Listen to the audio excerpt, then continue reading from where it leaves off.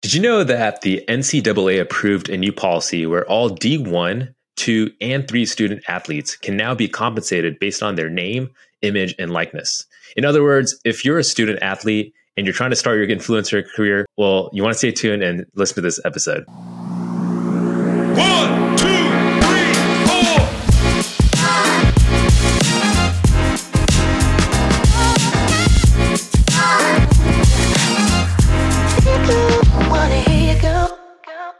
Welcome to another episode of the Dapper Dollars podcast, where we answer your finance questions, but a bit with style. I'm Anirban, and we also have George as your host for the show. So George, what will we dive into today? Well, with the recent changes in the NCAA regulations, college athletes can now profit from their name, image, and likeness, NIL rights. This topic has generated a lot of interest and confusion amongst both athletes and fans alike. So, as a listener, we'll help you answer what is NIL, how does it affect college athletes, what are the legal and social implications, and overall help you gain a deeper appreciation for the financial challenges that college athletes are facing. So before we introduce our guest for today, we want to encourage you to subscribe to this channel. That would help the algorithm boost our channel to viewers just like yourself. So Anirban, who do we have on the show for today? Yeah, today we have William Glass on the show. William is the CEO and co-founder of Ostrich, which is a financial health app for Gen Z. William and Andrew Holliday, who is the other co-founder of Ostrich, met as student athletes at Rollins College, where they played soccer together. They each had their own unique challenges when it came to finances, which led them to start Ostrich. William has a background in software sales and went to Rollins College as a Fulbright scholar, where he went to Thailand to teach English full-time. Welcome, William. Thanks, Anirban. Thanks, George. Excited to be here. So the icebreaking question for you is, what is the best piece of financial advice you've ever received, and how has it impacted your life? I mean, there's a lot of good advice out there, but probably just the concept of paying yourself first. No one else is going to pay you first. You know, when it's bills or whatever it is, all the other responsibilities, if you don't prioritize that, no one else will. So I think that's a just core concept that if you can understand that concept, then you'll set yourself up for success. So I would say pay yourself first is the easiest, simplest, and a good mindset to have. I agree. I'll add to that it will just be the accountability factor, because if you see that you do get to have a payout out of this, that helps you be more motivated, smarter with your decisions as well. So I agree. Brilliant. That was a good answer. So let's jump into the question. Can you give us an overview? So Ostrich, what does Ostrich offer, and what's its aim and benefit to individuals looking to manage their personal finances? Yeah, so at Ostrich, we have a financial health app, and we focus mostly on younger folks, so Gen Z, college age, but really it works for anyone that's just starting out on their financial journey. And what we've learned is that the key thing that is missing, there's tons of content, information, resources, tools out there, but it's the action side. So that's like the key thing that we solve for, is having people actually take positive actions, and we make it super easy to do that. So we've got a financial health score, shows you where you are, what are those top actions, and then we've got a rewards layer that helps keep you motivated and stay incentivized to keep making progress. So that's what the app does at a very high level. Brilliant. I like that. I think that's a good segue to my question. So we all know personal finance, it's can be complex as well as taboo for a lot of people. So can you say for people listening, how does Ostrich simplify financial management, and how do you make that accessible? I know you have a target audience. So how is Ostrich built to make it accessible to everyone? We're not trying to boil the ocean. We focus on what is just the most important thing. So rather than like, hey, here's the 40 things that you could do, or the 10 things, or the 5 things, it's, hey, here's the one thing that's going to make the biggest impact.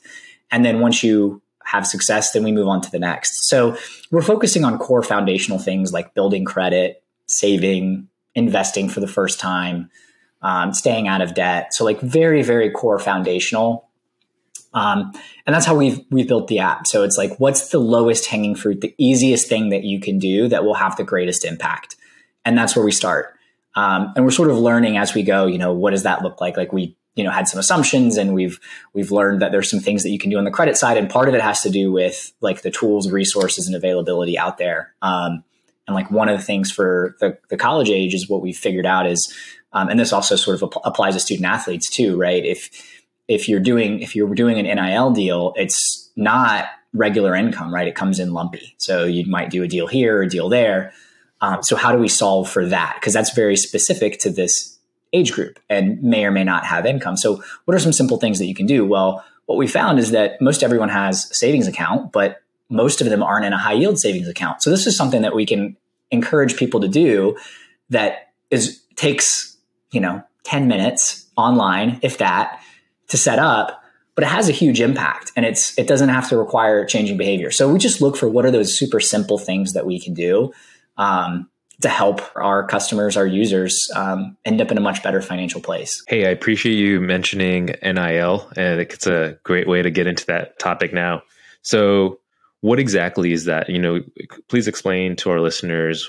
It sounds like now these student athletes are now kind of glorified as potential social media influencers. Is that what it is, or would you explain it in a different way? So name, image, likeness is the ability for student athletes to now make money through sponsorships, endorsements, commercials, things that you have seen every professional athlete do. So it's now available to college students, which is really exciting. And this came from like the Supreme Court ruled this. So this wasn't like an NCAA policy, which has caused a lot of challenges, which we can definitely talk about in terms of like, what are the opportunities? What does that look like? And to your point, Anirban, the most common sort of NIL deal is social media posting. It's like 85 or 86% of all NIL deals are social media. So essentially being an influencer, something that every other college student or anyone, that age could do. But now student athletes have the ability to do that. So that's what NIL is. In terms of like the impact, there's a couple different ways to look at it that I think is really important to understand the financial implications for college students. So we talked about like social media, but there's different types of money that are coming into NIL. There are the typical brands, right, that are looking for outcomes. So the same thing that they would do with a regular influencer. They're looking to have, George, who is, a soccer player at wherever George plays at, right? And they want him to help promote their brand, and they're looking to see, can we bring in more audience? What are the conversion rates? Do we get really good content? Like that's what they're looking for. On the other hand, we are talking about college sports, and when you look at the specific, the top three sports, so college football, men's basketball, and then women's basketball. If you look at those three sports specifically, there's actually dollars that are behind them that aren't from brands. So there are these collectives that have come up where it's the same boosters that would give money to the athletic department, but now are giving money to the collectives because they can then go sign athletes. And their whole goal is not whether there's a conversion and somebody can help sell a product or promote the brand. They're just trying to win games and win titles. And so that money has a very different intention than the brands. So when you look at the NIL money, you also have to look at the athlete, the sport, and then obviously, what division they're in. That obviously factors in as well. So there's a couple different nuances when you look at the money that's in NIL and what the opportunities look like for different student athletes. So what about the athlete who's sitting on the bench? How does someone increase their score? Is this more targeted towards the top athletes, like someone who's guaranteed a position, at least eventually into like NFL league, something like that? Yeah. So great question. Obviously, like if you're a Heisman Trophy winner, then, you're going to get all of the deals. You're going to end up in the Heisman house and do all those types of brand sponsorship. So like, we'll set that aside because I think that's pretty obvious. But if you're on the bench, actually one of the top highest paid athletes is Olivia Dunn, who's an LSU gymnast. And she's good. Don't get me wrong. Like she's a good athlete. But the reason why she's one of the highest paid is because she's a massive TikTok following. She has like 6-7 million TikTok followers. Not even, it's probably more than that at this point. And then, about the same on Instagram. And she's a Viore athlete. And like, if you look at any of the ads now, she's like front and center of those athletes. And she's just done a really good job building up a social media presence. So from the brand side, nobody cares if you are, a D3 athlete that sits on the bench and you never get game time, because that, again, they're looking at, can you help us sell product? And if you've got a big following because you've built it up, great. Then you're gonna do great.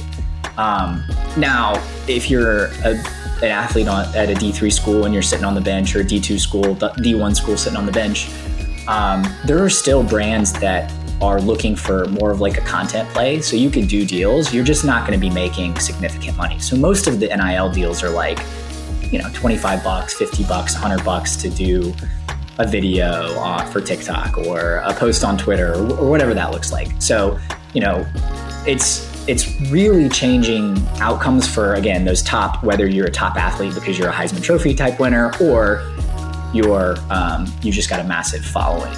There are a lot of money coming in, but for the majority of athletes, it's, just some good extra pocket change. Yeah. I mean, even I would be happy to have like a little extra cash here and there just for going out with your friends, during that time period. Exactly. And a lot of brands give away free product too. So like, even just getting free stuff, imagine like how many events have you ever gone to in your life where it's like, hey, there's a free food or whatever, like in college or even outside of college, right? Like, that works. That stuff works. There's opportunities, and can definitely get into it, because there's ways, if you are a student athlete or if you have a student athlete in your family that's interested, there are places where you can find all of these deals, because that can seem overwhelming as well. So there's a ton of marketplaces that are out there that are free to use, and you can see, what are the opportunities that exist for me based on my social media following and all that stuff. I agree. I mean, I've seen some TikTok videos on Instagram, and you see like, college athletes being flown on like private jets to go to like islands they didn't even know existed. But I think it sort of kind of speaks to what's like, hey, just how the world is sort of moving towards that whole social media age. And it's about, okay, what do you bring to the table before we can engage with you? So that makes sense. So financially speaking, let's look at a bigger overview. So for parents who have a son or their daughter looking to go to like a D1 school or D2 school to actually go play college sports, how would you say they should start to like prepare themselves? Would you say, go through like some sort of legal training, or are there resources they can actually look at to actually help them, so when they get in that position, they know what to do? So every school, whether they like it or not, have pretty much adopted a compliance solution, an NIL compliance solution. And all of those have like resources, if that makes sense, of like, here's what you can do, here's what you need to do legally. I think the biggest just like, and so definitely you can check those out. So if you just Google like NIL compliance, there are free resources that you don't have to be subscribed to a school, or if you've already committed to a college, you can probably get access to early.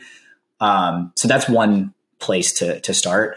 I think the other, and just sort of the biggest one that pops up, is like, if you've got a student that's going to be getting brand deals and go on and have a career that's professional, which is very small percentage of all student athletes, right? College is typically the pinnacle of most athletes' career, if they make it to that level. So if you do have someone, then understanding like the consequences of the legal stuff is really important. Most of this stuff has to be checked by the compliance solutions to make sure that somebody doesn't sign away like 10% of their earnings in perpetuity. And like that type of stuff isn't in there. There are a lot of like, it's still the wild, wild west. So there's a lot of good people, but there's also a lot of bad actors that are in the NIL space that are just doing cash grabs. So you have to be careful of that. I think the biggest sort of thing to remember is that this is 1099 money, right? So the biggest sort of place that athletes that do make, a decent amount, and I'm talking, not ridiculous, but they're making hundreds, thousands of dollars over the course of a year, is that this is 1099 money. So make sure that you're actually setting aside like money for taxes, because that's not taken out. And that's sort of like the biggest pitfall that we're seeing with student athletes that just are like, hey, like, I made $5,000 this year, or $10,000. And like, well, you still got to pay taxes. So like, don't go spend all of that, because it's not being pulled out the same way that if you've ever had a summer job or done anything else where that typically gets pulled out as a W-2 employee. So I'd say that's one nuance, but otherwise there's a ton of resources out there, and the compliance solutions. And then if you also go to the marketplaces, so I can mention a couple of the marketplaces like Mogul, MOGL, Market Price, which has a Y, PRYCE, Market Price. Icon Source. And Icon Source started with professional athletes, and then they also have now moved down into college as well. But these are all like marketplaces where you can find deals and get connected with brands. And there's more popping up. It's like I said, it's still early, so there's a lot of different solutions popping up. But those are some of the big ones to look into. Tuye, which is owned by Barstool Sports, is another one. And you can start looking at these as well. And I think the other thing to note, George, and then I'll pause because you guys might have some questions, but is certain states at the high school level allow you to also start making money. So as a high school student, you could also be making NIL money depending on your state requirements. So you have to look state by state. Like Quinn Ewers, who is the quarterback at Texas, like did an NIL deal in high school, but Texas didn't allow that at the time. So he had to graduate early to be able to do the deal. And then he went to Ohio State for a year, and now he's at Texas because that's where he wanted to land up anyway.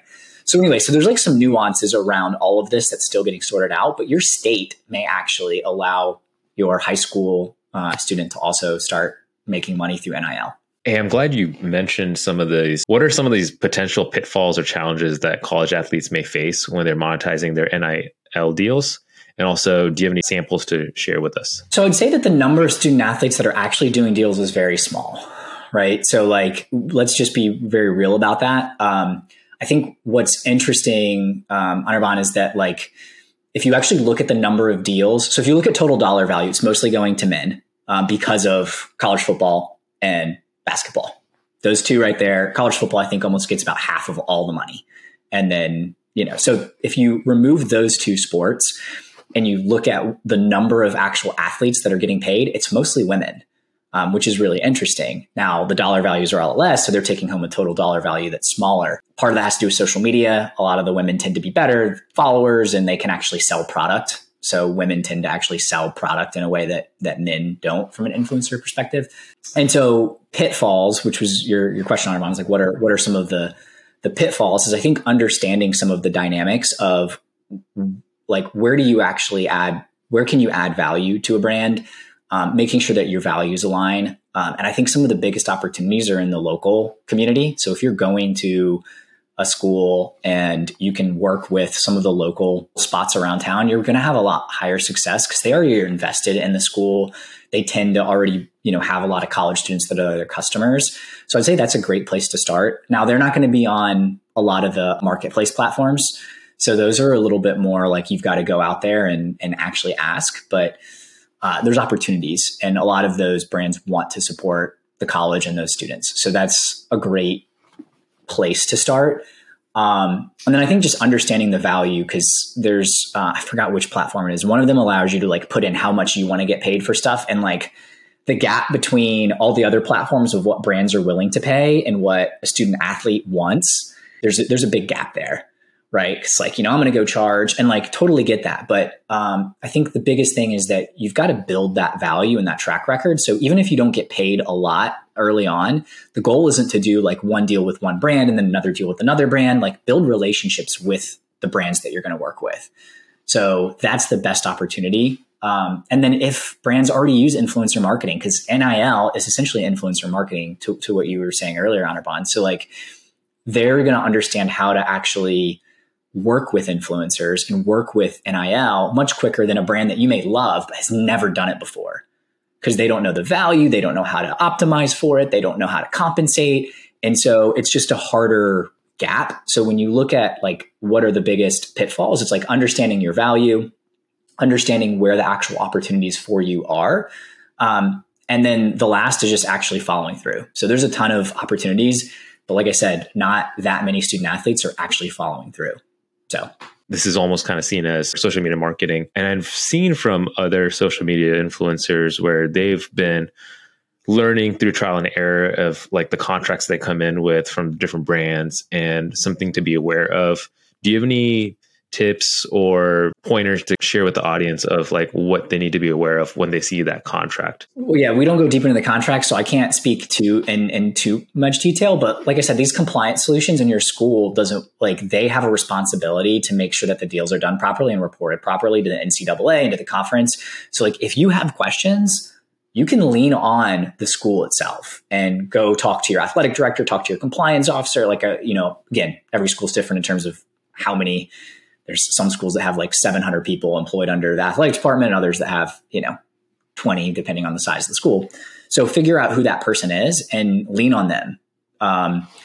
Also, like, obviously get an attorney. If you're doing large enough deals where that matters, then go through an attorney. But the other thing is that if you go through a marketplace versus going individually and drumming up your own business, they're reviewing the contracts too, because one, they're responsible for reporting from a compliance perspective, and they don't want to see the athletes get taken advantage of as well. So there's safety in going to these marketplaces because they have some standardized agreements that they have the brands use. So I don't know if that, like, again, I don't read into a specific one, so I can't say, hey, watch out for these clauses.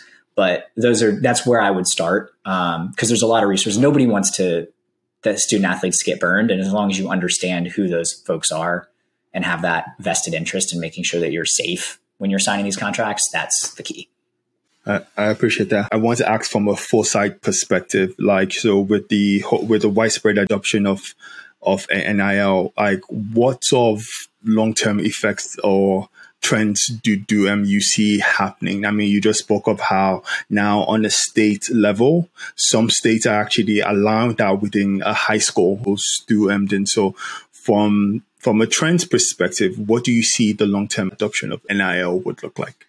Yeah, I would say that one of the things that's really positive about NIL, and doesn't matter whether you're doing a deal or not, but 13 of the states that have passed NIL laws require financial literacy as part of those, which is how we've really gotten involved in the space. So we didn't really talk about that, but like, whether you do a deal or not, these states require a certain amount of financial literacy and education, and they're also very specific about who can provide it and who can't. And we don't provide financial services. We're not a bank, which gives us the opportunity to work with student athletes that, like, your regular bank credit union can't, because that's what a lot of these laws have written into them. So that's an example of investment going into student athletes around practical areas of just what adulthood is that we weren't seeing previously. So it's not just financial literacy. Mental health is a huge one. Those are like the top two. It's like mental health, financial literacy, entrepreneurialism, and like everything going into starting a business. That's now part of it. People, like, some schools are providing resources around how do you build a social media following and do it in a healthy way. So there's all of this investment that's now going into student athletes that wasn't before in all of these areas. So I think that's one of the things that we're starting to see. And my hope is that it not only works with student athletes, but it goes to the broader student population, because all of these things are not, athlete specific. But I think that's a big thing that we're seeing with NIL. It's hard to say how all this stuff shakes out, because the NCAA doesn't want, there's states that are literally passing laws that go against what the NCAA recommends, and essentially are doing pay for play. But they've got it codified in their law that this is okay. And that's against what NCAA does to stay an amateur athlete. And so there's going to be more legal work that has to be done, and there's going to be litigation and NCAA just keeps asking, hey, Congress, please, write some laws, but they haven't been able to move any of these laws through for the last decade. So I don't know what will actually happen with NIL. I'm confident that it will change in the way it's being done, but I don't know how. But some of the other trends that I think are investments in student athletes themselves, I think that trend is going to continue, because it's a demand that student athletes are asking for, schools are asking for, parents want, coaches want, and I think everyone's aligned, at least on that side of NIL. I know you mentioned that a lot of colleges are now looking into, entrepreneurship, but also financial literacy, and that's constantly changing, right? So I want you to kind of explain to us and the listeners how your app works, because that's what you're accomplishing here too. And also, what are some enhancements? Absolutely, yeah. So what's interesting, and one of the things that we never thought we'd have to solve for, but is actually the most important thing for us to solve for when working with schools and student athletes, is that a lot of these schools don't control their student athletes' time, especially if you're at a large D1 school. The coach might control the time. They've got their academic calendar. So it's very hard. And we're actually see, unfortunately, a lot of schools that are in states that require financial literacy are not compliant. In fact, most of them aren't compliant. They're not meeting those requirements. Now, there's not anyone enforcing these laws, as we see with the overall NIL laws, because it's just all over the place right now. So that's one thing. But one of the things that we've been having to do is, how do we actually help athletic departments capture and work with their student athletes and get their attention to adopt the app, as well as like do programming that's required. So how do we actually solve for that? So what we've been doing is doing these logistic things. And one of the things that I'm really proud of that the team's figured out that's been super impactful is like, how do we actually roll out our app? Because emails, students, they kind of use email, but that's not their predominant, mode of communication. And then if it comes just from in an email, no one's going to adopt it, or not a small percentage is going to adopt it. So how do you actually roll things out when there's not a space where you have every single student athlete's time and attention? And so what we figured out is we've got, and I kind of alluded to this earlier on, but we've been doing events in person that are these like trivia nights that are focused on personal finance. And we've got partnerships with like Red Bull and Chipotle, weighted stuffed animal that's like, mental health focused, and like all these just things that are fun, that college students want. And we'll go do these events, and that's how we onboard people into the app. And so what we're solving for is the adoption side. And then it's about what does the app do and how do we deliver value and the actual app itself. But solving for the adoption side has been actually one of the biggest things that we've had to figure out. And so that's sort of what it looks like today. Is we tend to do an activation on campus, whether it's an event, a series of events. That's how we get majority of the student athletes in. And then we run challenges. And this goes back to our rewards layer, where if you do hit, your savings goal, like you'll unlock a reward. And sometimes, depending on the partner, the school that we're working with, that could be actual dollars, or it could be, things from our partners. It could be rewards from our partners. And so that's how the app works, is that we're focused on getting people in, showing them their financial health score, where they stand today, what's the easiest thing they can do to improve. And then we put them into ongoing challenges that are around building credit, saving, investing.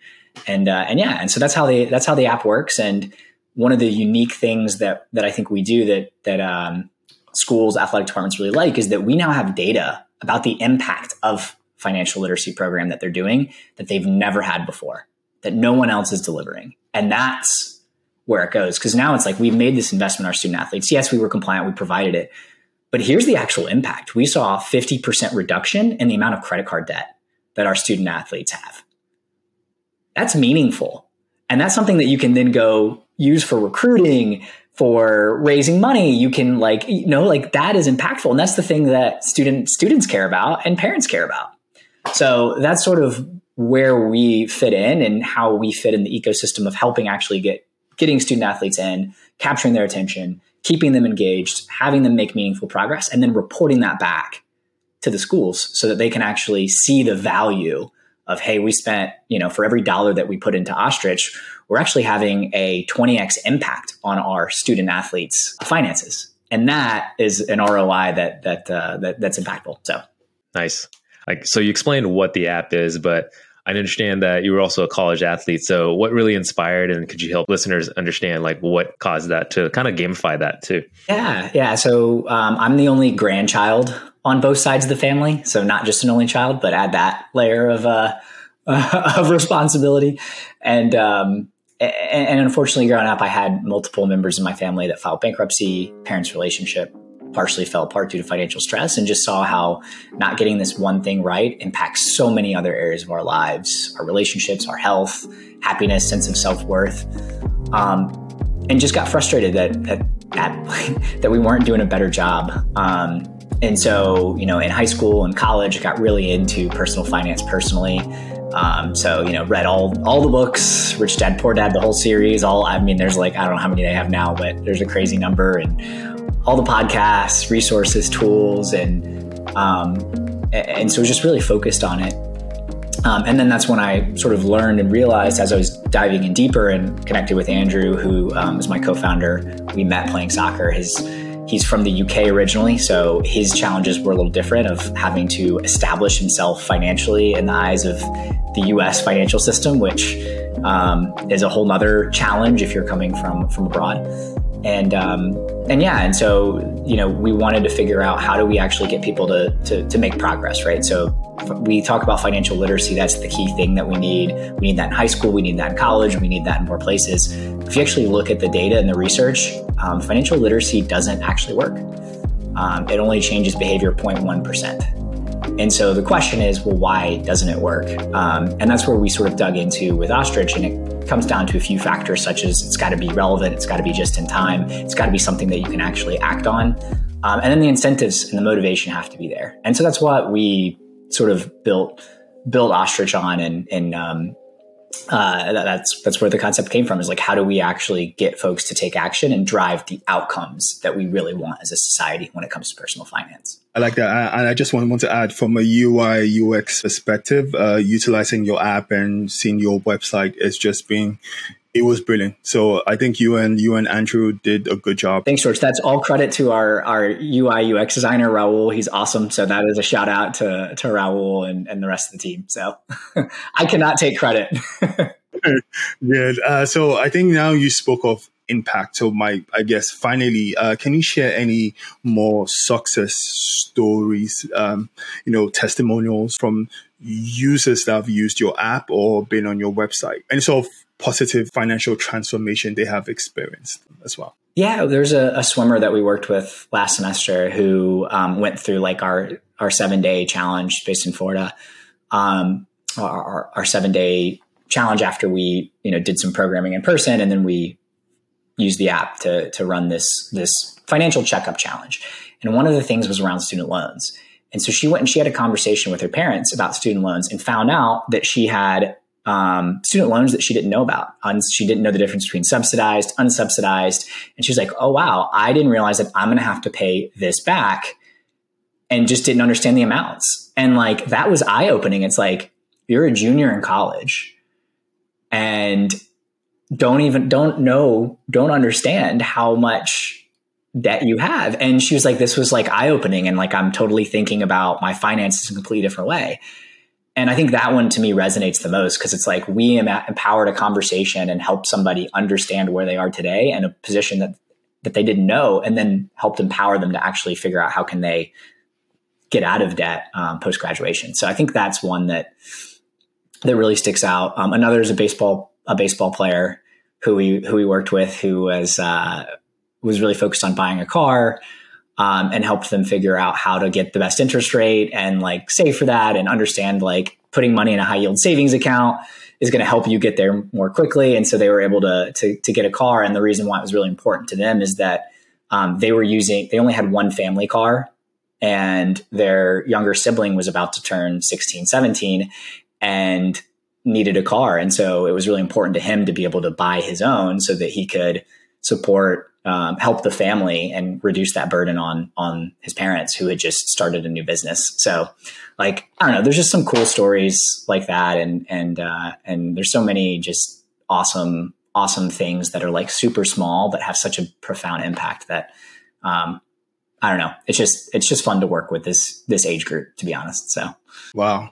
Where was Ostrich when I was in college? I would have saved a ton of experience and money, with the wisdom. Wow, that is brilliant. So I'll say, yeah, I think, the both of you are doing a good job. I agree. I feel like after you shared those stories, I think it's always a fascinating and remarkable thing to hear about. So I'm really appreciative of what you and Andrew are doing.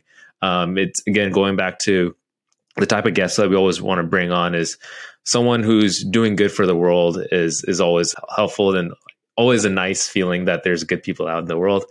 Wanted to give you a quick shout out. How can people get connected with you? Yeah. So if you're interested in learning more about Ostrich, getostrich.com is our website.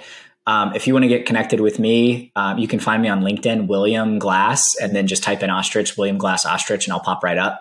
I'll give you my email, but if you got to give them enough context to make sure that I know where you're coming from, not a, hey, how's it going? But my email is william@getostrich.com. And I'm happy to chat, whether you're a college student, you're in college, you're just, you're building something. I'm always happy to talk to other entrepreneurs as well, like really passionate about other people that are building, whether it's in this space or other spaces. I just think there's a lot of opportunity to support other folks that are trying to change the world. And I really appreciate what both of you are doing. I think you provide an awesome platform to help get important messages out there. So I want to thank you both for putting on Dapper Dollars. I know it's not an easy thing to build a podcast and all that stuff. So I just want to thank you both. Appreciate that. And honestly, I think it goes back to always being appreciative of our audience and our listeners and anybody who's listening out there. You've all helped us build what we're doing and then always continuing what we're doing as well. So again, if you enjoyed today's episode, make sure you leave us a review on where you listen to your podcast. And don't forget to share this episode on social media. Just don't forget to tag us on @dapper.dollars on Instagram and TikTok. Now, if you want more gems like this, make sure you head over to our website, dapperdollars.com. Scroll down to our blog to access our show notes from this podcast. And last but not least, don't forget to look good, feel good, and do good. See you at the next episode. Bye, all. Thanks, everyone. 3,